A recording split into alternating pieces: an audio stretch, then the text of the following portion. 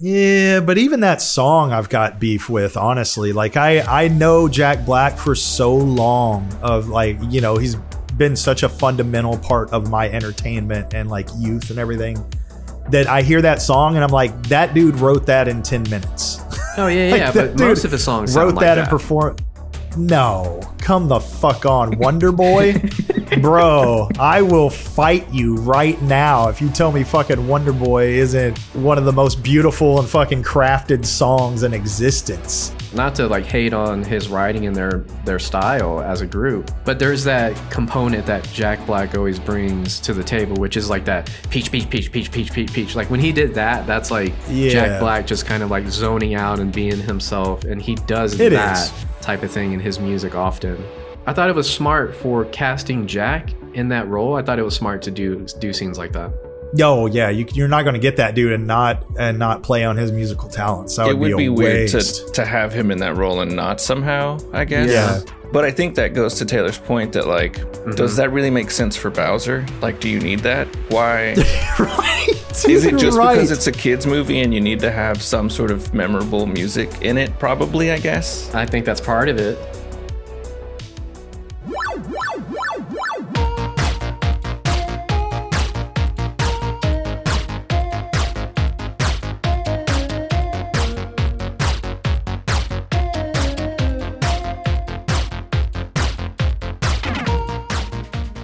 What's up? Welcome to Berries and Blades. Thanks for tuning in for a casual conversation about video games. My name is Joseph, and I'm here with my friends Willie and Taylor, and we're just three regular guys wondering if traveling back in time would be better than traveling forward in time, but I digress. So what's up? How y'all doing? I like the time we're in right now. We're living in a time that I can stroke on my P organ button. I can touch that as many times as I want to in the privacy of my own home. You could do that in past, present, or future. Oh, could you? Sure. Oh, well then, yeah, that changes everything. I don't know. Let's go to the future, baby. I don't want to revisit the mistakes of the past. No, thank you. You think future, Taylor? You'd go back? Would you Marty McFly it and go and get like a whole bunch of investing knowledge and bring it back? And oh man, that just made me think. Maybe you just go back in time and just buy a bunch of Bitcoin, man. Oh, yeah, you could. Yeah, you can go back to 2009 or whenever it first kind of took off and just really go hard on it. And then you could also go back to that time and invent cryogenic freezing and then freeze yourself until the new future. So it's like you don't even have to wait at all. You just come to it. It's like, oh, there's my fortune. Now I can enjoy it and just hope there's no side effects. Go to the past and freeze yourself until the future? Yeah, dude, that's what I'm saying. You got to mix it up. Don't put all your eggs in one basket, baby. Your molecules made it the first time. They may not make it the second time. Like, take a different river back, you know? Willie, what do you think? Going back or going forward? I don't think I have a preference. Willie's just fucking going. I'll stay here. Yeah, I'll just stay right here. Yeah, no, I don't. How dare you? I mean, it's just because going back is obviously introducing a lot of complications. Oh yeah, right? yeah. That's the whole problem is like timeline shenanigans. Exactly. There's so many different versions of timeline like manipulation that we see in TV and video games. It's like I don't know which one of those is actually true. It doesn't seem like any of them would actually work. Mandela effect, bro. But I definitely want to go back and like fuck some shit up. Yeah, trying to do something like, oh, I'm just gonna give myself some Bitcoin and then get back to the future and some shit's all wrong, you know? Yeah, Ashton Kutcher taught us all about that. Yeah, it wouldn't be worth doing something so trivial, but you could go back and like prevent genocide, you know, or something that would really impact the world. And of course, we're then in a different timeline, but yeah, but once you started that, I feel like you would never end. Your work would never end, where you could go into the future and just kind of say, okay, here's where we are right now. We've improved here. We've gone down here. Let's try to improve some things. If you go back then, you're just going to be fighting assholes all day, every day. Yeah, you're also assuming a lot that you're going to go back and end a genocide, but like how? You're one person? Do you have some superpowers that we don't have right now? No, but you have knowledge from the future, which would make a big difference. But also, it would, but also, let's say you were trying to go back and stop some genocide. Is your time travel going to change your location as well? Or are you going to end up like 60 years in the past, sitting exactly where you are right now? So you still have to get yourself to wherever this place is that you're trying to get to stop this horrible event from happening. Mm-hmm. Yeah, it depends. You still have to travel to the other side of the world? Well, it depends, man. We haven't really defined all the parameters of the travel in the machine, but if you can choose. Dude, stopping a genocide would change everything. There would be such an influx of people that existed suddenly that didn't exist. That'd be a tough call to make. Well, I mean, they're not going to live forever. You know, they still die wow, at a reasonable amount of time. Maybe all the effort that went into the genocide actually was put then into life extension side, whatever you call that, whatever the opposite is. Dude, could you imagine going into the future and people realize you were from the past and they just fucking hate you? Oh, yeah. They're like, look up his timeline. You were around during the time where y'all just doing a bunch of dumb meme shit. Oh, man. I read about you in history books and like I despise you. And have to be like, no, I'm not one of those people, I promise. Yeah, you're defending the past human race. Yeah. Ooh. Yeah, I'll stay right here. Yeah, just to be clear, yeah, if you did have the opportunity to go back and end a genocide, yeah, you should probably do that. But obviously, there are all kinds of effects that would change things. Hopefully things would be better, but also shit might be hard again for a long time because that doesn't change the people's attitudes towards whatever the genocide happened, right? Like, No. And that was just... There's still a shitty people who exist who are still going to like hate those people, even though they didn't. Well, those people would never know that a genocide happened, right? Like if it was prevented, you don't even know what happened in the world if it never happened. So you can't even react to it not happening. Yeah, you can't take any credit for it. You can't be like, I saved 1 million people. Nope. All right. Well, today we're revisiting the Mushroom Kingdom and Brooklyn to talk about the Super Mario Brothers movie, not Super Mario Brothers, which is a movie from 1993 starring Bob Hoskins and John Leguizamo. Nah. We're talking about the newer movie starring Anya Taylor-Joy, Chris Pratt, Jack Black, and Charlie Day. However, Super Mario Brothers from 1993 is definitely going to happen at some point. Anyway, I assume spoilers are going to happen today, so consider yourself warned before continuing this episode, and let's jump into it. Overall, I thought the movie was pretty fun. I definitely enjoyed all the Easter eggs and just all the references they made, at least in the first half of the movie. But Willie, what are your overall feelings about it? I did, just so you know, I did watch the other Mario Brothers movie. Oh, seriously? When we first started talking about covering this movie, possibly, a couple months ago now, I watched it then. I definitely still enjoy it. It's definitely weird, and it definitely is only like slightly inspired by the video games, right? In characters only, mostly, but I think it still holds up. And I think, just in general, I'll say I would probably watch that again before I'd watch this new movie again. Oh, for sure. Dang. But before we get into this, I think since we're covering a movie this time, I think would be responsible of us to point out that this is being recorded during the WGA and SAG-AFTRA strike of 2023. And I know we have a very small audience like there. Who knows if, this will ever reach 100 people, this particular episode or anything. But our podcast covers more reviews of video games and sometimes movies like this, which doesn't violate any sort of the rules of the WGA or SAG-AFTRA strike. But this isn't promotion of any work. It's just sort of us talking about this movie, giving it a review. And I think more important than that, I'm saying that because we support all those people who are on strike right now. Their demands aren't unreasonable. They're, just asking for better wages, residual payments from their work, and, certain protections from their job or for their job as they move forward, especially in a world where we use AI more and more. Just making sure that there are protections in their jobs is kind of important. We completely support those people and hope that they get the things they are hoping for in their negotiations. And even as we're recording this, it seems like there's a tentative agreement coming from the WGA side of things. So hopefully that goes through, and hopefully that has an effect on SAG-AFTRA. And particularly, you might hear us talk more about this in the future because there might be a strike that is about video games too, in general, for all the SAG-AFTRA workers who are doing video game stuff, interactive media. Let's burn this thing down. Yeah, everyone should support unions. They're good for the working class. Everyone should be able to make a living wage. Yep. And that's coupled with everybody protecting their rights against AI, against the different things and the ways that it can not help you, but actually use your likeness and steal directly from your being. That's not cool. So, yeah, fully support what's going on with all of that. And I'm saying all that even knowing that my review today is going to be like just sort of meh of the whole thing. Like, I think this movie is fun, definitely in some parts, but I also think it's boring in other parts. But even knowing that, I still think writers should be paid fairly and actors should get their due for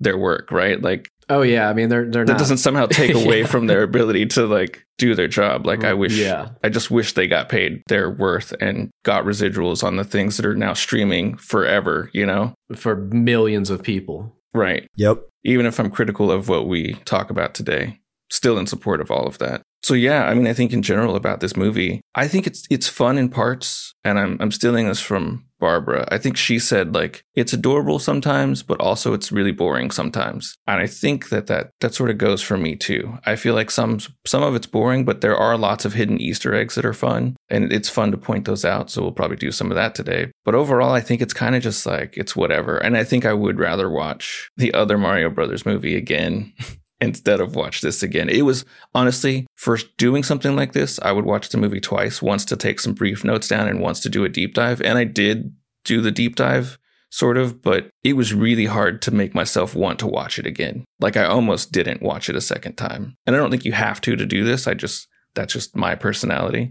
Mm-hmm. And it was really hard to convince myself to do.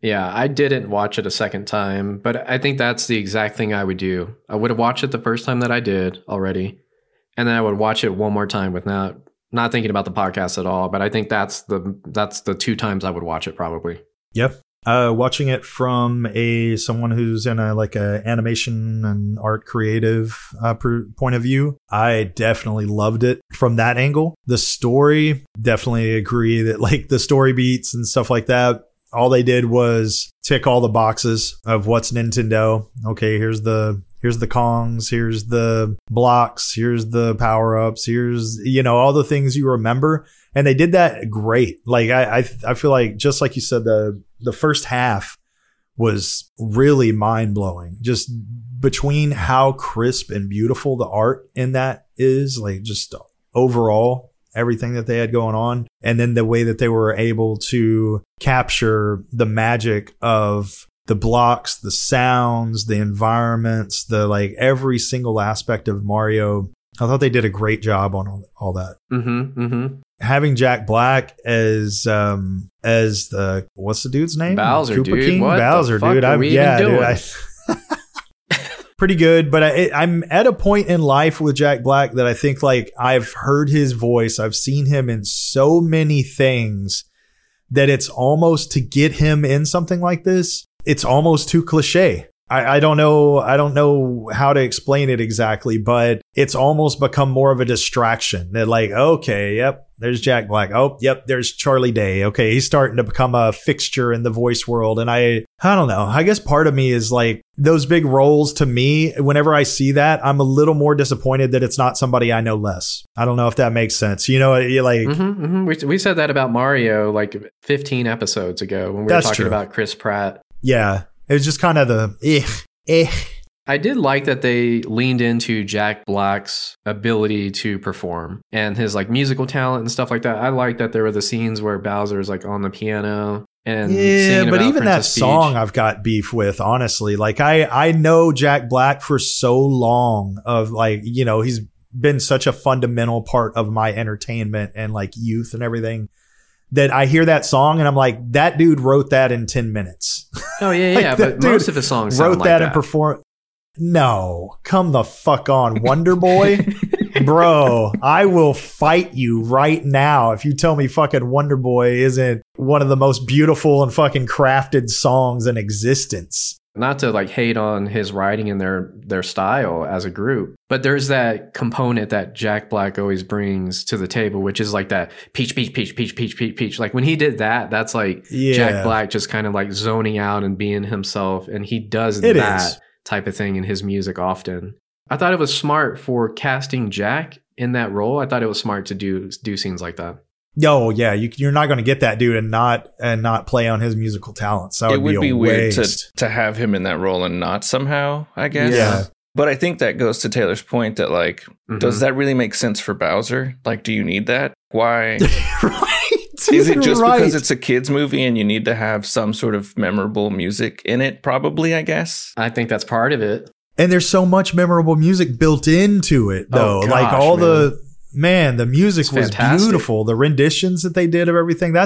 To me, that was just, it was such a juxtaposition. And that's probably, like I said, because it's biased coming from a super long time fan of Jack Black. So I'm not going to be mad at him for taking a part and doing a good job. Like, I thought he did a great job at it. It was just, I just see that and I think, man, that could definitely have been somebody else too. Mm-hmm, for sure. Before we move away from that song, if we don't come back to talking about it, I want to ask if y'all had seen people doing the mashups of Never Gonna Give You Up and Peaches, because people realized very early on that chord progression is the same chord progression from Never Gonna Give You Up. So he basically I did not see that. sort of rickrolled everybody Wow. Oh man. in making that song. And he didn't write the music himself, and I'm sorry that I can't remember the person's name. I know that there's someone who wrote with him and the person who played the piano actually for the piece. Mm-hmm. But yeah, the construction of that song, I saw like a jazz musician break it down on YouTube one day, and then everybody in the comments was like,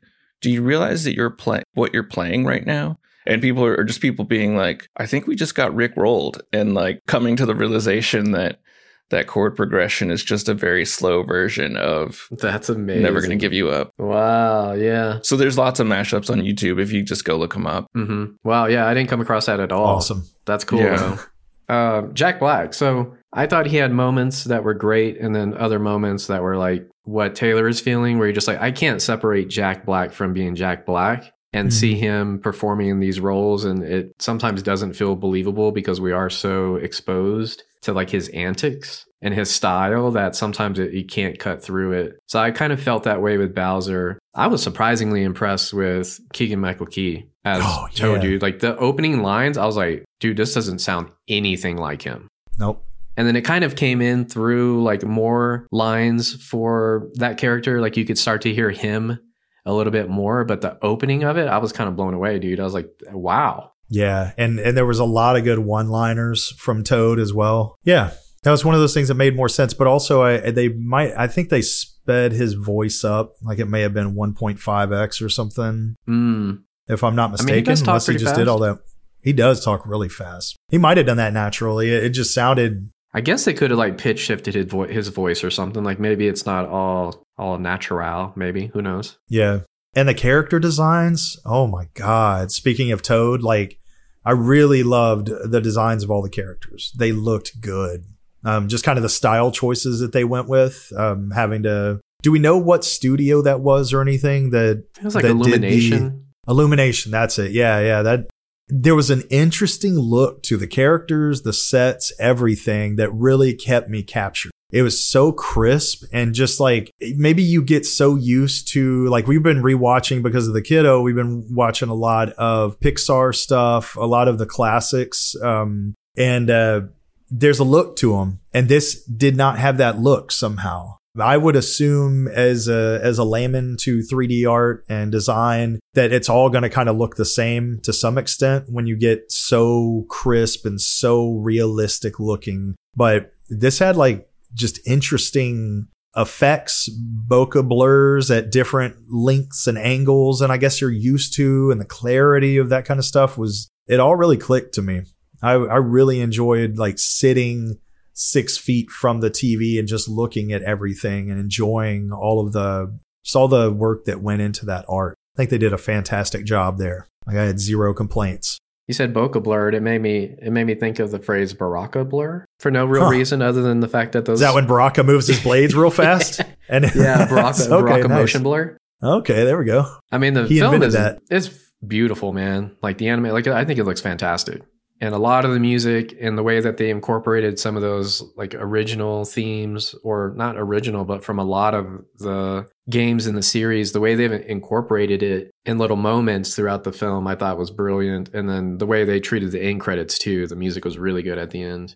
Yeah, and they didn't overdo it. They didn't spam you with too much. Like I wasn't sure if it was going to be everything was just, exact sounds or whatever, but it was so well done. Yeah, I do think animation was like really pretty. If anything about this movie, it does look beautiful. There was a moment when they first go into the sewers to like the part that no one has been to in a while. Yeah. Just before they fall, I guess. They're climbing on that pipe and they're looking at the wheel they're about to turn, the valve. And it sort of looks like it's weird because it almost looks like claymation in that point in the way that the wheel is moving, which was very weird to me. But it was like, oh, this is like super interesting in the way that it looks.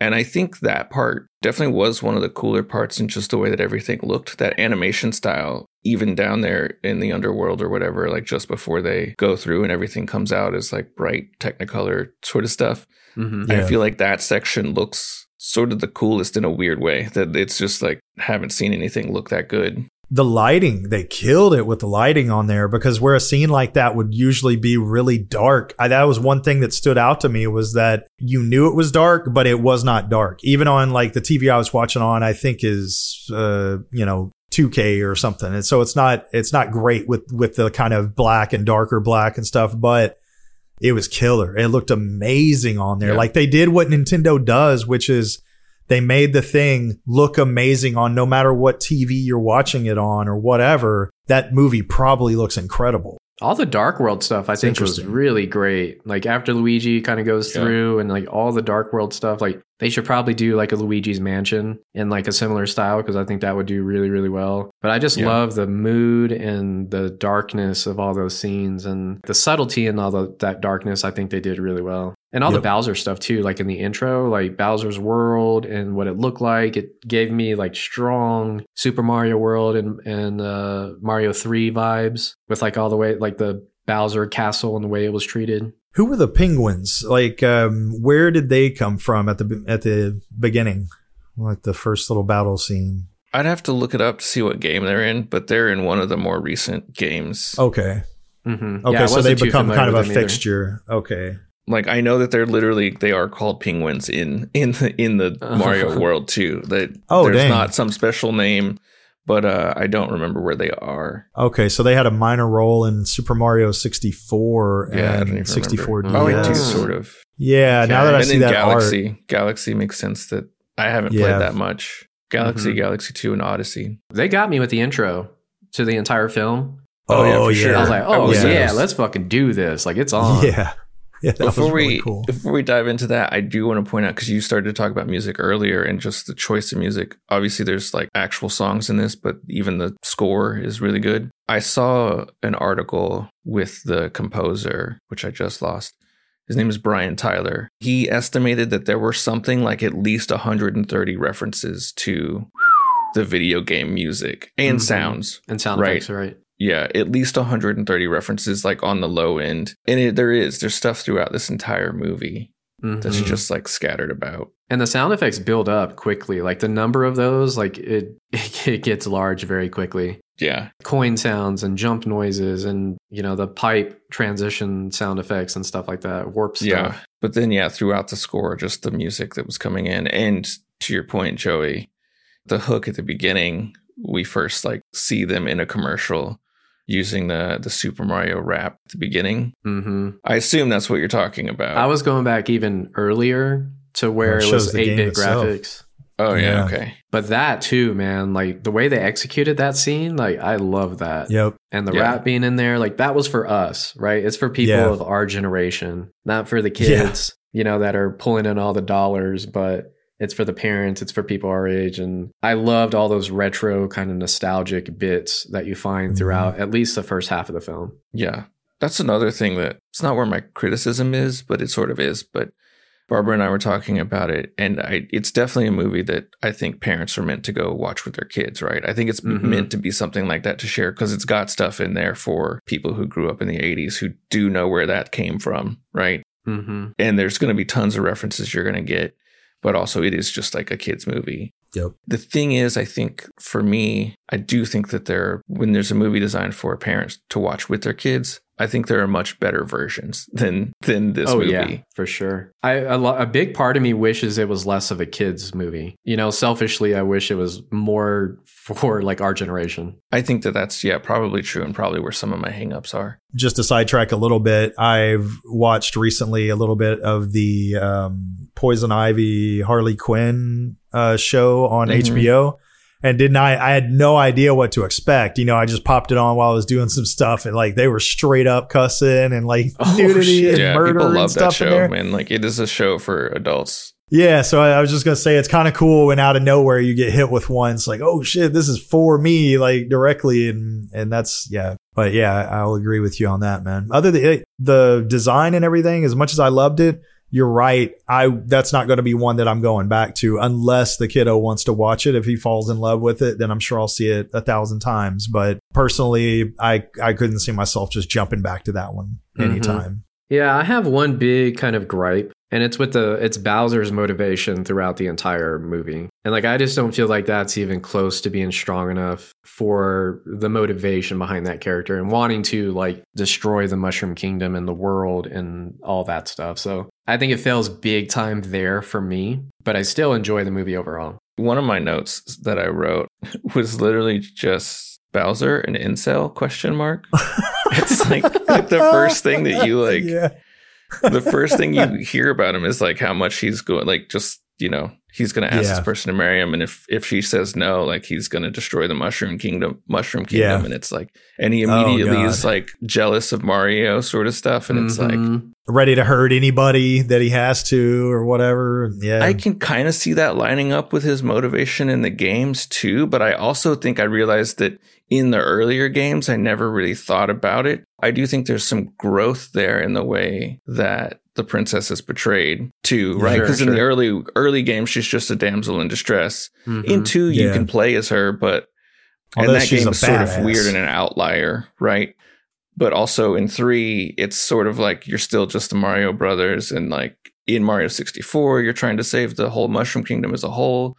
It's not till later in the games that you start realizing that actually Princess Peach is powerful and a badass, like she is in this movie too. So like there's obviously been a lot of growth in the way they wrote her, I think. But I never would have thought from the first game about that sort of Bowser's intentions of like, oh, he's in love with this person and wants to like marry this person. Marry them. It's more like he just wants to hold her as like, I rule the kingdom or whatever.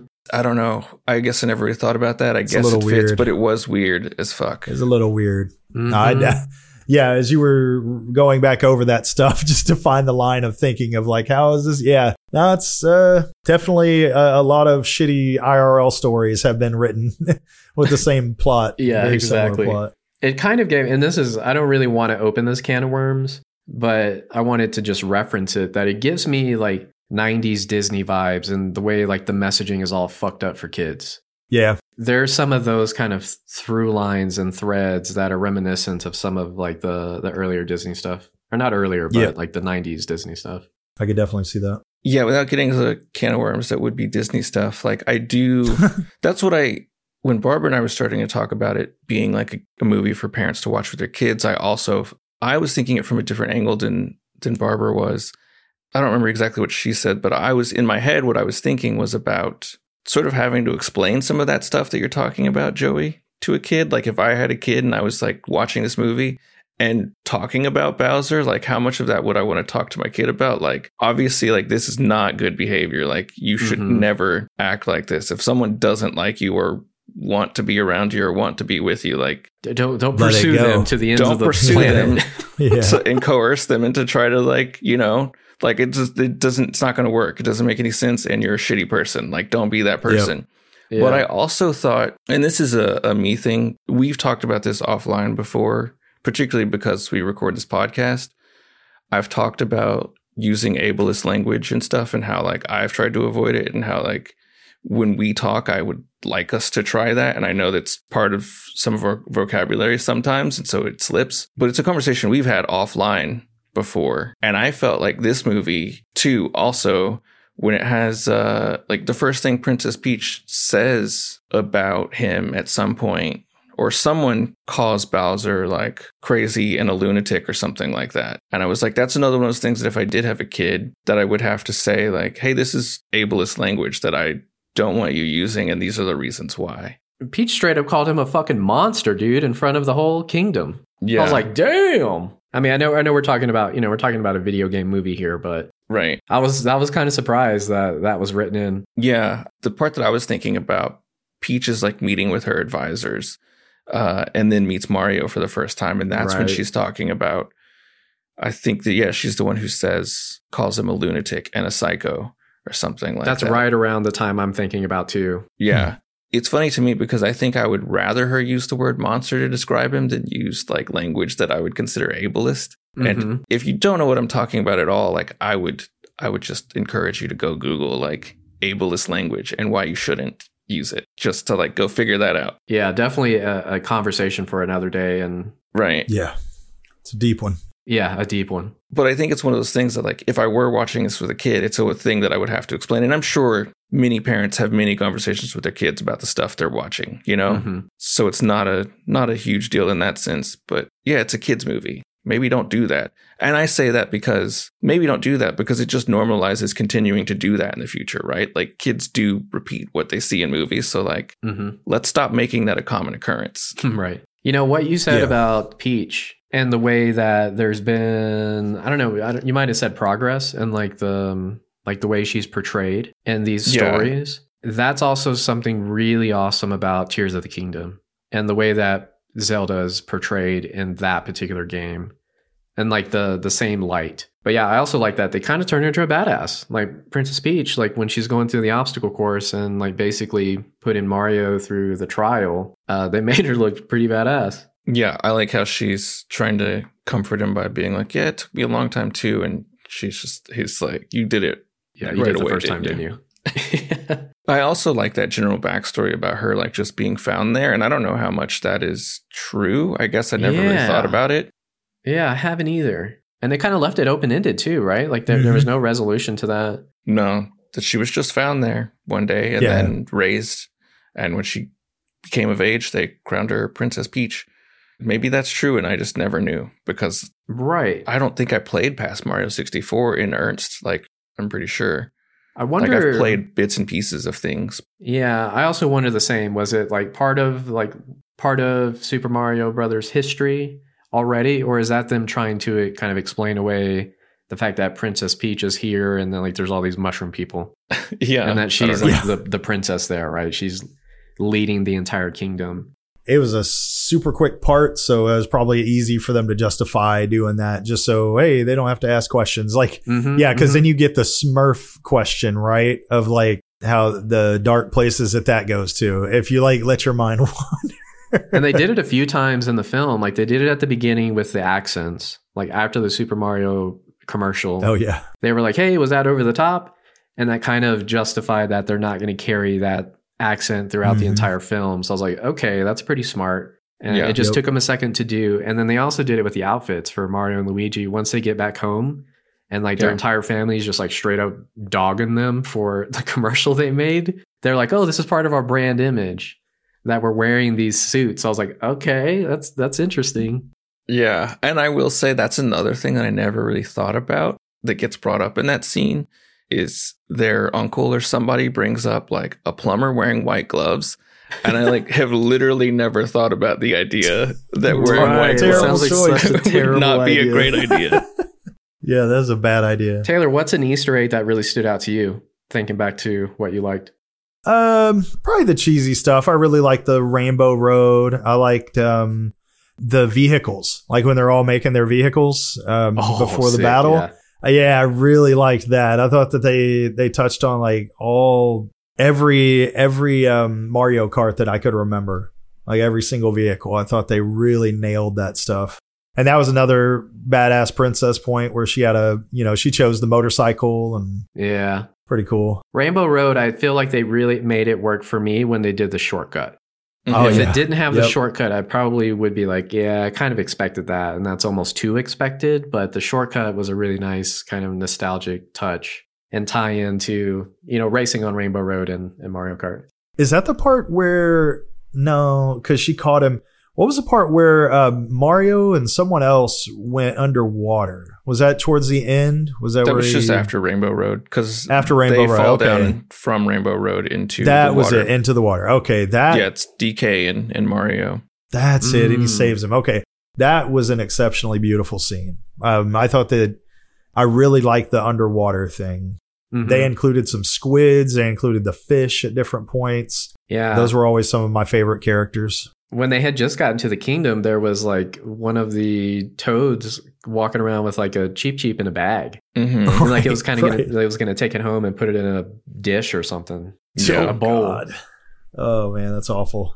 There was one place in that scene called Antiques. It was just called Antiques, and it had like a hammer from the like Hammer Bros, and it had all kinds of stuff there. Musical notes and a banana peel, I think, was in a glass case. I didn't see that. It had Yoshi coins, and there was P-Wings in the back. Yeah. And then I noticed that music box and the hammer. The other thing that was really funny from that scene is the customers talking. Yeah, he's like, does this work? Yeah. Did you catch the next line, though, what he says? Yeah, he's like, yeah, all you have to do is blow in it. Yeah. I thought that was great. Yeah, it's an obvious nod to blowing in NES Nintendo games.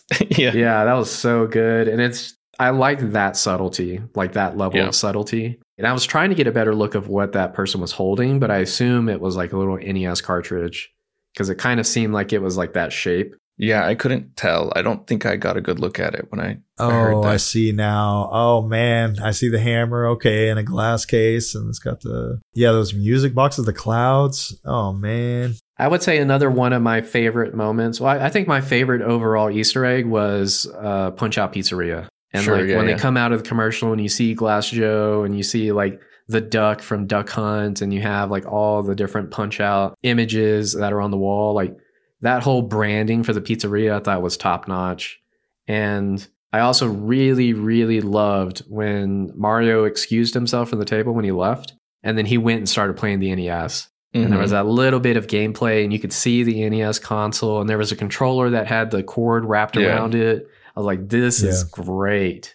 That looked almost like Joust that he was playing, like some Kid variant. Icarus. Yeah. Oh, is that what it was? Yeah, it was Kid Icarus? Okay. Yeah. All right. And I love that it was the game, dude. Like it looked great in there too. I was like, this is a great move. Yeah, there's a lot of stuff. I think you're right. I think there's a lot of stuff in the first half of the movie that was fun for me and was nice to spot.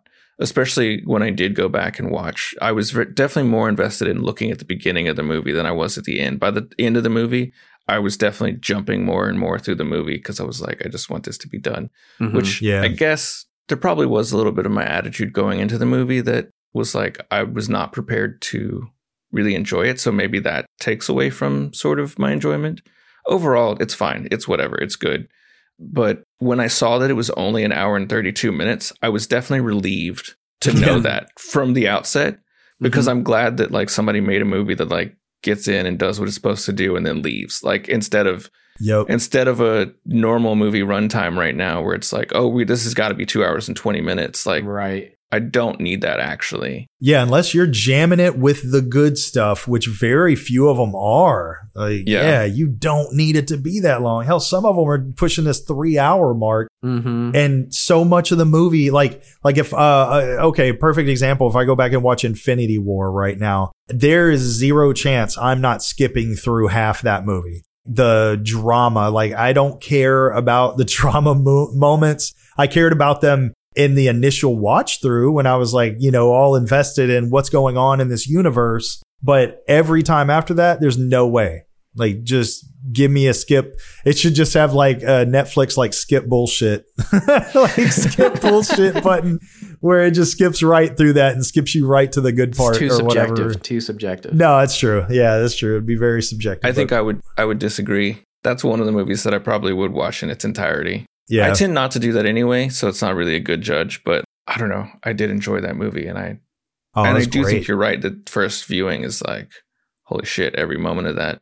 Mm-hmm. And I don't think I ever felt like that one doesn't feel long to me for some reason because it is a lot of action. Yeah, that's true. I've watched it maybe 10 times. So maybe it's also me watching it too much, and by the last couple times I've seen every conversation. I know how the conversation goes but that's also probably more a me thing in general. Like I'm not good at watching the same conversations over and over again. It may be a ADHD thing. I get what you're saying because I've seen Inception so many times, one of my favorite films of all time. I've seen it so many times that some of the more impactful moments no longer have the impact they had when I saw it for the very first time or like the first 3 times, unless I go a really long time in between watches. Then it's like some of that feeling can resurface a little bit, but it just doesn't hit the same once you've seen it so many times that it starts to lose its impact, at least in those scenes. Yeah, it's almost like it's just baked in now, to me anyways. Like I know it. I've seen it. It's in my head playing before the part even comes. But you're probably right. And Infinity War is probably not the best example. I just think of it because it's long. Right. But I mean, you could say this like about like the Irishman or something, like other long Scorsese films that are like 3 hours. Like some of them might heavily dialogue based. Right. Yeah. Less action based too. I do want to go back to a couple things that Joey said, because I do think that Punch Out Pizzeria was really great and the scenes at Mario's house. But there's a couple things in the Punch Out Pizzeria that I want to point out. And even before that, in the commercial, did either of you try going to their website that's in the commercial? Oh, I didn't.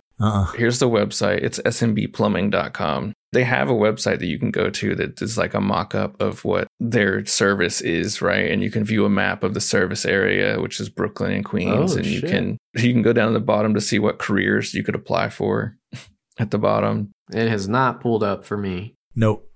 Me neither. But my internet or browser or something has just been... Let's make sure. Yeah, that's not happy recently, like the last day or two. They're probably squeezing more juice out of the internet lines. Oh, okay, so maybe that doesn't work. Let's see. Yeah, this thing is... Let's go to this. I know that this works. I tried just Googling it and it still won't pull up. Weird. Did the internet just go down? No, that one doesn't work for sure. The one that I just said. Yeah, it took me to just go went down. Well, I've been having trouble getting to anything that uses a Google portal authentication lately. Like, I don't know if there's something going on, but like I'll have to try 3 different browsers before one of them. Well, that shit actually broke works for y'all. I don't know why. Yeah, it's not pulling up. Maybe leave out this is literally the website. It works for me. Weird. Yeah, I don't know what's up because I can't even get it to work when searching on Google. Nah, same. I see it on there. I'll go back to smbplumbing.com. It does work. There's I can show you since we're here and we can see it, but there is this website. If this ever comes up, there's this about us page, these testimonials that we can read in a second. As seen on TV. Yeah, as seen on TV. You could click here to get the commercial, I think. Mm-hmm. Is the map underneath that? Apparently got the key to the city. If you go to service area, you can see this. Oh, okay. Pretty basic. Oh, I forget the uncle was playing Donkey Kong. Our plumbing kingdom only covers Brooklyn and Queens. Need an appointment? Click here. If you go to this, it takes you to a place to find where you can find the movie. Oh, sick. Yeah, I like that. You can call this phone number and there's a message from Luigi who's like, text us instead, but I haven't texted it yet. Oh, man. Yeah, if they have a text response, that's good. There's also this live chat thing here, which I don't know if you heard audio when that happens. Yeah. Yeah, that's awesome. But this is like a 20 questions thing. Oh, shit. That you can play. I haven't done it. Nice. Okay. I like the follow through. Yeah. You know, gotta love that in anything and wherever that happens. So I love that. And if you look at these testimonials, there's the college hoopsters, 5 stars. These college stars know who to call for service, for super service. And there's a video here. And I don't remember, one of these links to a video that is like the power-ups explained by Keegan-Michael Key, telling you like, oh, nice, like what they all do. I think actually it's multiple people who are explaining the power-ups. Dude, they got a bad review from Spike. That's hilarious. Which is one of the things I want to talk about because he's in that first scene in the pizzeria. Punch Out Pizzeria. Yeah. Obviously, when they come out of watching the movie, the first thing that I would point out though is that you see there's someone playing what looks like Donkey Kong, but it's called Jumpman. Yeah. Straight call out to Mario before he was named Mario. And the cameo voice acting. Yeah, the cameo voice acting there by the guy who used to play Mario, Charles Martinet. That's okay. That guy's name is Giuseppe, the character who's playing, who comes back again later at the end of the movie too. He does the same little wahoo. Yeah, I forget that sound effect in the jump, but they made sure to get that in there. Yeah, what I think is funny about that scene is we see Spike and he's talking about how they just quit his job or whatever to go do their own thing. And Spike is a character from a game that they were in before Super Mario Brothers. His shirt says Wrecking Crew on it, which is the game title.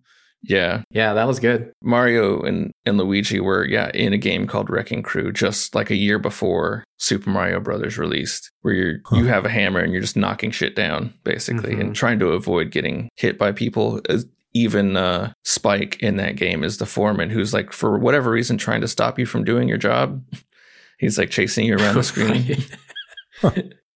But yeah, it's funny that they had him be there and like talk about them quitting. Oh, and the other thing from that is obviously the phone ringtone that Luigi has when they get the call. It's GameCube, right? Yeah, GameCube's startup sound. Awesome. Yeah, it's awesome. Yeah, those little tiny moments I think are just like nice little nuggets. There's so many. The video I'm watching right now, that's all the references, is 33 minutes long. Oh my gosh. Yeah, there are lots and of things. it's stuff like even in the news, there was a news report going on and it had news from Wave Race, like so-and-so wins a Wave Race. And I mean, crazy amounts of references. I would say that's probably the biggest reason I would go back and watch it a second time, is to just pay more attention to the gems and the Easter eggs and hidden sound effects and things like that. Well, have I got a video for you? Yeah, there's definitely videos you could watch for that'll sum it up in about 20 to 30 minutes. Yeah, that's probably a better use of time. Yeah. But part of the fun is catching them yourself and finding them yourself. Yeah. I did write a lot of them down the first time, and then when I went back, it was easier to like obviously like watch them, like go to that section and see sort of what other details I missed in them. There was a moment where it was a memory for Luigi. I think when he was flying like to Bowser's castle or something like that, where it showed the baby Mario and baby Luigi. That shit looks so damn good. Like the visuals of that, I love that. They nailed it. Diddy Kong looked amazing. Yeah, a little tiny cameo for Diddy. Yeah, I thought there was going to be Dixie more going on next from to- him, but yeah, that's Dixie true. too. Yep. The Seth Rogen classic laugh. Yeah. As Oh, DK. I was like, Yeah, that was weird. I kind of wasn't expecting it, but at the same time was not surprised at all that it was in there. Yeah. No, it made so much sense as soon as you heard him talking and laughing and stuff. It's like, okay, yeah, I know who this is. And then the Wild Yoshis. The Wild Yoshis was pretty cool. Yeah. Yeah, that was really cool. Oh, that reminds me. There was one thing. So when Princess Peach and Toad drive back to the Mushroom Kingdom, I forget what happens right before they go back. I think it's like everyone got captured. The whole Kong army gets captured, and then they drive back. I really appreciated that it was dark when they were driving back. So like it was a really nice kind of subtle way of giving me like grounding the environment and like giving me a sense of how much time had passed. So it was like, this was like a day, right? Like you went out there, it was daytime, and then you're driving back and it was nighttime. And it was like just the tiniest little subtle touch that I really loved. Oh my God. I haven't thought about Gyromite in forever. And there's like a gyro place that is named Gyro something. And then right after that is the Hanafuda cards, which I saw a post traveling around about that said that, what was it? Nintendo has been around since 1889 as a brand. And evidently back then, I don't remember the exact year, 18 something. But they made Hanafuda handmade cards. Yeah, they were playing cards before. Yeah, I had no idea. And the amount of comments on there that were like, OMG, I didn't know technology existed before the 90s. I just made me lose all faith.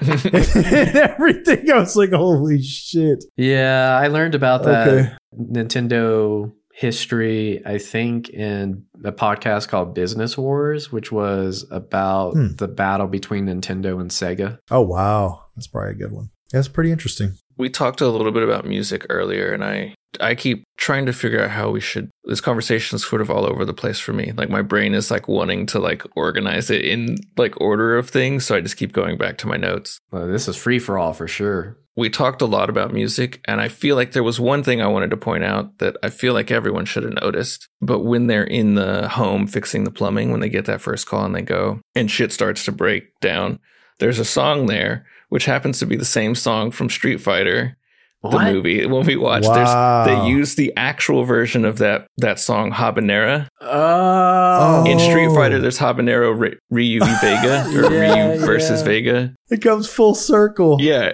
Habanera is in that scene. That's amazing. I'm seeing a reference here to Soda Popinski. Man, these references yeah. are so good, dude. So good. Also, if you didn't listen to our Street Fighter episode, we have an episode where we talk about the Street Fighter movie from the 90s. I don't remember what episode number that is, but it's called Good Morning Street Fighter, I think. Good Morning Shadowloo. Yeah.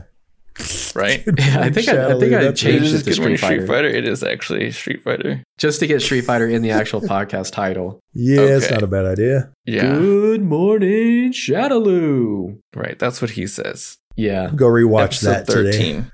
Yeah, I would after watching Super Mario Brothers for a second time, I would then go back and rewatch Street Fighter instead of watching Super Mario Brothers a third time. Absolutely. I also, in that scene where they're going to the house, I don't know if you noticed, like, their artwork on the wall was pretty In cool. the house? Yeah, in the house. It was like, I don't know if I'd call it modern art, but it was sort of just it's not exactly abstract, but there was something that looked like Tetris in the first painting on the wall. Basically, it looked just like Tetris blocks, like, had fallen on each other. And then something that I didn't recognize that I'm sure is from a game. And then the next thing was basically just squares with a diagonal line in them that basically look like the castles in Mario 3. The texture of the background wall where it's like half gray, half black, Awesome. with a diagonal line through it. That was one of the paintings on the wall. Interesting. That's cool. I think I missed those. This thing was probably a dream to make. Oh, honestly. gosh, yeah. Yeah. I did see how ridiculous and absurd that leak scene was. Yeah. Where water's just popping out of everything. Barbara had pointed out how ridiculous it was that they decided to set this in New York and then, like, to make it real, but then also have something be so ridiculous it doesn't work at all. You know? Yeah, kids movie. Also, even just the fact that the water is leaking, but he tightens the drain and that somehow fixes the drip in the faucet. That was it. Come on. That was it. That was all it needed. Yeah, man. It was about to lock it up, head out, and then Francis stepped in and just totally wrecked shop. Oh, man. That whole scene, the fact that he catches it on the butt with the plunger. Like, right. There was some good kid humor in that. I could sure. see kids really laughing at that probably for the next decade. There was the lead up to that where they showed the little platforming bit when they're going through the construction zone. Oh, yeah. And then they showed Castle Burger. Yeah. At the end, I was like, yeah, I'm glad they did something like that at the beginning. They did that picture perfect too, where he like hits it and swirls around, and it was a lot of good going on in that. I think anybody who has enjoyed Mario at any point can at least get a good viewing out of it. Really have a lot of fun with that. There's a shit ton of other references we could talk about. We don't need to go through all of them for sure. I do think that one of my favorites was early on, though, which was when they were going into that underground scene. And I obviously was expecting to hear the underground theme. And it didn't come right away, but it did come at the moment that they're on the stairs and you can see on the wall that there's a level 1-2 sign. 1-2. That was great. Just to make all of those references not feel completely shoehorned and make it like the whole thing is all natural and it's as shoehorned as you want it to be based on how closely you're watching it and appreciating it.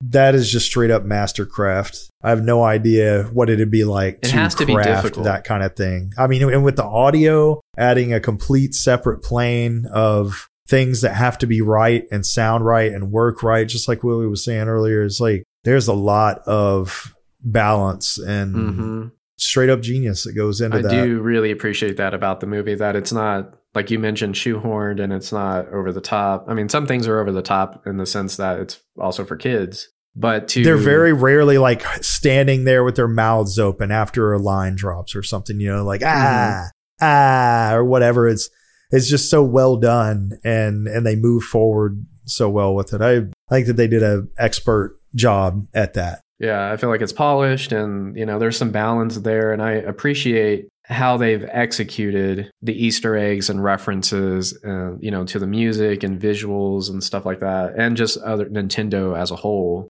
Yeah, that's what I was going to say is it's Nintendo to the core. It's how they do stuff. And it's goes back to them making it look great on even an old screen. That's what they go for. They want things to land on everybody possible. And I think that they did a pretty dang good job of it. I didn't come out of the movie mad. That's for sure. Yeah, neither I did didn't come out of it changed or anything, but I definitely had a great time just watching those visuals and commenting on it with Rebecca because, you know, we're only a year apart. So she definitely grew up playing the same games. And Nice. recognized a lot of the stuff.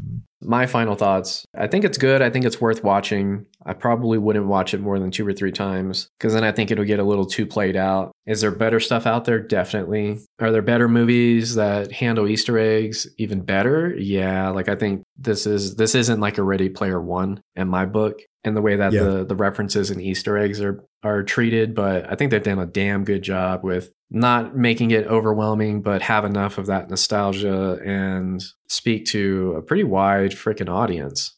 You know, adults, kids, parents, single people like us, or not like me and Willie. Well, not single, but kidless.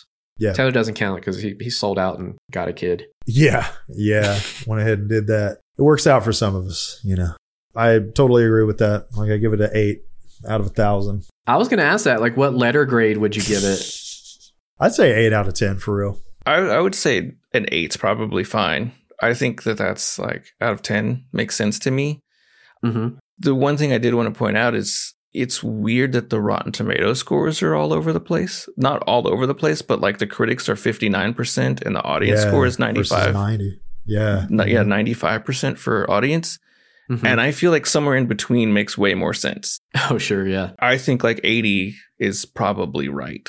Yeah. It's like it's not great, but it's fine. I'm also not surprised at all that the audience is 95, you know, because like No. people like us that are like, oh, it had NES in there. Like all of a sudden this is fantastic and great. Right. But it's not. I don't know. It's just, it's not 95% for sure. It for me, like it legitimately like 80% makes sense. Yeah. I was going to say it's good, but B+ would probably be my grade for it. Yeah. But yeah, I agree. It's not 95% for me either. Yeah. Yeah. I reserve those last 2 points for like, if the story would have been phenomenal, they just hit on every single point, then that's where I really start talking about those. There was one of the critics' scores. I don't know this person at all, so I'm sorry about this person, but some person named Matt Brunson, who I don't know, but I felt like if I'm interpreting their review correctly, this is how I feel about it, which they just say harmless and charmless. And I was like, yeah, Okay. that makes sense to me. Yeah. If it's not bad, it's not great, doesn't offend me in any way, really. Yeah. Like but it's also not something that's charming in a way that's like, man, I want to go back and watch that a couple more times. Mm-hmm. You don't think this is timeless? I'm ready for the next one. I'm ready for the next one now. Mario Bros 2 or whatever. That's a great description. It does set up sets up a good sequel, obviously, with Yoshi at the very end. But I still don't care. Like I'm not excited about when that comes out. Again, I'll watch it when I get a chance to on when it's on the $5. Yeah, whatever it is at the time. Yeah, that's true. But I don't care. It's fine. That's my review. It's fine. Yeah, sure. Yeah. I feel like we're all on the same page. Yeah. In terms of like how great of a film it actually is. It's no Street Fighter or original, but it's watchable. One final note for me is that none of us actually went out and like saw this on the big screen. We didn't pay to rent it. We just kind of watched it as it finally hit streaming services. How eager were we to go out and like watch this immediately? I don't think that urge was there for any of us. There is one last thing I feel like we should have talked about but didn't for some reason. But that's the Nihilus character that is that's imprisoned. Oh yeah, the little star ghost. I don't know. I don't know what they actually are, but I had to look it up. It's a Luma, I guess, and that's Luma Lee in particular from I think the Galaxy games. I'm not familiar with the Galaxy games too much, other than playing for like 10 minutes. Mm-hmm. Same. I thought they executed those scenes well. Yeah, those scenes were good, and just that character's quotes, man. Yeah, they were good and dark, and I liked everybody else's reaction to them too, because it's kind of like, damn, like we're kind of feeling the same way as the characters in the movie. Everything's bleak, and he's like, "Yeah, you're this not making great. this any better for us right now." Yeah, when he's like, "Time like hope is an illusion." Yeah, and then the one that I think definitely caught me off guard, was the right after that. There's no escape. The only hope is the sweet relief of death. Yes. Fucking brutal. Yeah, he was dark. That was a dark character. It was good. It was good. A mix up in the characters that you were seeing. And I thought about it because I was looking at the credits to see what my final sort of thoughts were. And obviously at the end, that character is also like, no, that's a happy ending. Or is it? Because everything's over now. And all that's left is you and the infinite void. Oh, right. And then followed up by, kind of makes you want to play a saxophone, huh? And then the theme music. The theme music on the saxophone. Which again, there's more music that follows that. Like there's some Dr. Mario theme in there, I'm pretty sure. And finally, more of the underwater theme that is kind of absent from most of the film. It never really comes up before that. That part that you were talking about with the cheap in the bag, someone mentioned in some video that I watched that there was a hint of the underwater theme when that happens. I think there was, yeah. But I could barely, if any, make it. I could barely make it out. It didn't really register to me as being part of that. Mm-mm. The underwater theme specifically, I wondered if they intentionally pulled back on that because it's very expected. Sure. And I feel like they had to make those decisions throughout the film of hey, there are these things we want to lean in and prioritize over some other things that are really, really expected. But because they are so expected, we might not want to be so forward with that. And I feel like that theme song specifically, because every time I saw water, I was thinking it. Yeah, for sure. So I'm kind of glad it didn't happen. Yeah. Kind of over the top and you know the exact moment it's going to kick in. I'm kind of glad that didn't happen at all. Yeah. Yeah, and it leaves a little bit for the next one too. Maybe the next one's going to focus more on water. I mean, water is always going to be the most ambitious thing when you're talking about design, 3D design. I mean, are we talking about water again? 2 episodes in a row. Yeah, well, I mean, it's just because water is and it's the most beautiful, or it's the most janky, shitty looking No, thing. I don't remember. It's in an episode that hasn't released, but Taylor was bringing up the people that are in charge of the water in GTA and how it looked all great and stuff. Yeah. Well, I'm an Aquarius, bro. Dude, now we've got to get the eat my water pole, the running water joke happening in all these episodes in one way or another. Well, maybe we can at some point that'll be the pinnacle as we get somebody on here that makes water. Yes. In video games. Yeah. Any other final thoughts before we close this out? I'm done, man. That's it. That's all I got. Well, it's not all I got, but that's all I'm going to say. Yeah, I think we said it. I dug the movie. I can put that in a chest and never think about it again. All right. Well, I think that brings us to the end of the episode. Then be on the lookout for more. If you're hearing this, hopefully you've gone back and you've listened to the full catalog of Berries and Blades things. Plenty of episodes out now. And you could also find us streaming on Twitch at Berries and Blades. I've been doing some Lies of P lately, so this will date that, but I'll probably still be playing it by the time you hear this. Pretty good chance. But yeah, we'll be streaming all kinds of things. There's definitely some more stuff we want to do on there, but we really appreciate you listening and subscribing and giving us reviews whenever you can on whatever platform you're listening to. Yeah, do that. Yeah, somebody do that so that makes sense. Yeah. Yeah. Give us some reviews. That would be cool. But we do just appreciate you listening. Tell your friends about it. But thanks for joining us. Yeah, peace, y'all. Thanks for being here. Hell yeah. Y'all keep on keeping on and get your Mamma Mias and your Wahoos. Mm-hmm. Mamma Mia. Mamma Mia. Berries and Blades is an independent podcast created by Joseph Bullard, Willie Garza, and Taylor Garrett. Thanks for tuning in and consider subscribing if you enjoyed listening to this episode. You can also support us by telling your friends about the show, and we hope to see you in the next episode of Berries and Blades. Until then, thanks again. Welcome to Berries and Blades, where a few guys are sitting in their rooms and they're listening to the sounds. Pizza and burgers are the hop dotty.